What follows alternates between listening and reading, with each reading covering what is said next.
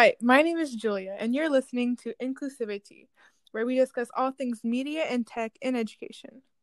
And my name's Sarah. We're here to tell you today about public pedagogy and explain how it can be used in the classroom to increase access to knowledge and information. Specifically, we'll be focusing on different platforms of public pedagogy that exist and how they contribute to the overall context and effective use of technology in education, engaging all types of learners. To begin, public pedagogy is any information or knowledge that exists on a public platform and that can be accessed by anyone that wants to be educated on or to learn more about. The goal is to increase access to knowledge across all learners, age groups, and individuals. Some examples of public pedagogy are widely known, such as YouTube, and some less known, such as Canopy. Canopy is a free video streaming platform that houses thousands of educational documentaries, films, and thoughtful entertainment. The cool thing about Canopy is that any public library or university can get access for all its students and learners through a small yearly fee, and is essentially publicly funded. There's also Canopy Kids, which enables kids to explore enriching, educational, and entertaining films themselves. This is really the epitome of public pedagogy because virtually any person who wants to learn something can have access to so many different areas of knowledge on this one platform.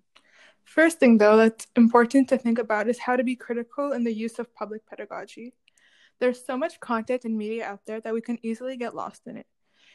If we don't think about effectively integrating specific public pedagogy into our classroom, we risk losing effectiveness and relevance.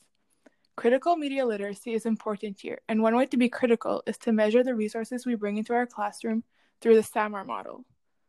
Along the SAMR scale, depending on the type of public pedagogy, the specific platform being used, or even the way that teachers incorporate it into their lesson, it can serve as either substitution, augmentation, modification, or reinvention. And therefore, this tool is so flexible and can be so powerful if used properly.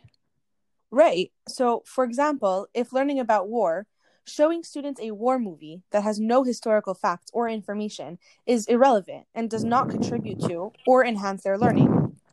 But giving them access to a number of documentaries that they can watch on a specific event or a specific war that you are learning about might give them a creative and differentiated way to engage with that content. Exactly. So with any use of public pedagogy in the classroom, our goal should be to not just substitute the learning of our students with different technologies, but to redefine it in a constructive and progressive way. Another great thing that many public pedagogies are helpful in instructing multiple intelligences. For example, Refugee Boulevard, Making Montreal Home After the Holocaust, is a free guided walking tour of the neighborhood where many survivors settled after the war. This type of pedagogy engages various types of intelligences, such as spatial and bodily kinesthetic, as it requires the audience to walk around Montreal and visualize the world in 3D.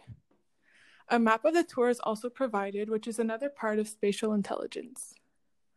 An aspect of interpersonal intelligence is also touched upon, as the tour involves the various personal testimonies on what it was like, as stated on their website, to arrive to a new country alone or with surviving family members, build relationships, deal with adversity and discrimination, search for joy, and simply move on.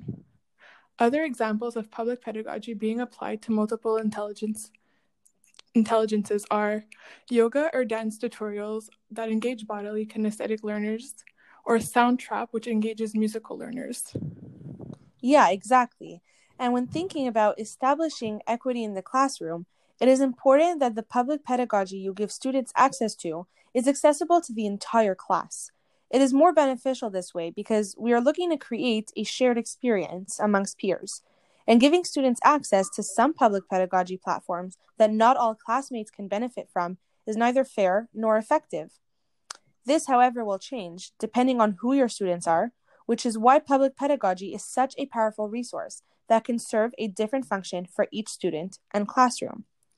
Typically, for example, Chromebooks or iPads in the classroom will give students access to YouTube or Canopy, both of which house a tremendous amount of public information and are very accessible. There are also accessibility settings on computers and tablets that can be altered to engage students who are visually or hearing impaired. So, depending on the platform, some could be more accessible to others.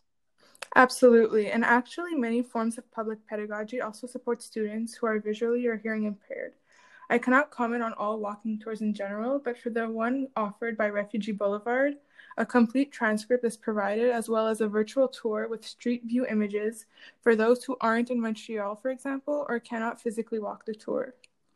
Sights, sounds, spatial, historical, and geographical information are all provided to support the diversity in all students. Yes, exactly. Also, all YouTube videos have closed captions, and Canopy as well. And Canopy actually also has extensive transcripts that are even time stamped. This also helps us to be critical in what to use and what to give our. Also, if I relate back to the point we made earlier about critical media literacy, the walking tour that I mentioned earlier was funded by Dawson College, St. Paul University, the Montreal Holocaust Museum, and the Social Science and Humanities Research Council of Canada. If someone was looking at this source for the first time, they would easily be able to tell that it was funded by reliable and trustworthy sources. In general, it's important to think about who the stakeholders are in the videos we are watching and how the platform themselves are funded. This will have a great impact on the reliability of the source. Yeah, absolutely. That's a great point. And more than people living with hearing or vision impairment, forms of public pedagogy also support embodied learning for students and individuals who are living with physical disabilities. On YouTube, for example, there are so many tutorials for the individuals themselves or for physical or occupational therapists to help increase movement in a safe way for students living with physical disabilities. There are chair cardio workouts, weight loss instructional videos for people with less mobility, and all kinds of adapted content, which encapsulates embodied learning. There's also so much educational content freely available.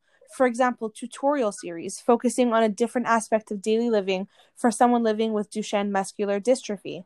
This is a great resource for a physical therapist, for the individual themselves, or for their parents or loved ones to use in order to increase independence in navigating their environment. That's amazing. So, in all, we see that the access to public pedagogy is so beneficial to any learner and to society. So, as you're thinking about what you've learned with us today, don't forget to put your students at the center of their learning process by being critical with the platforms and content you introduce them to, and within that, give them many options to explore and guide their own learning based on their needs. My name's Julia. And my name's Sarah, and this has been another episode of Inclusivity.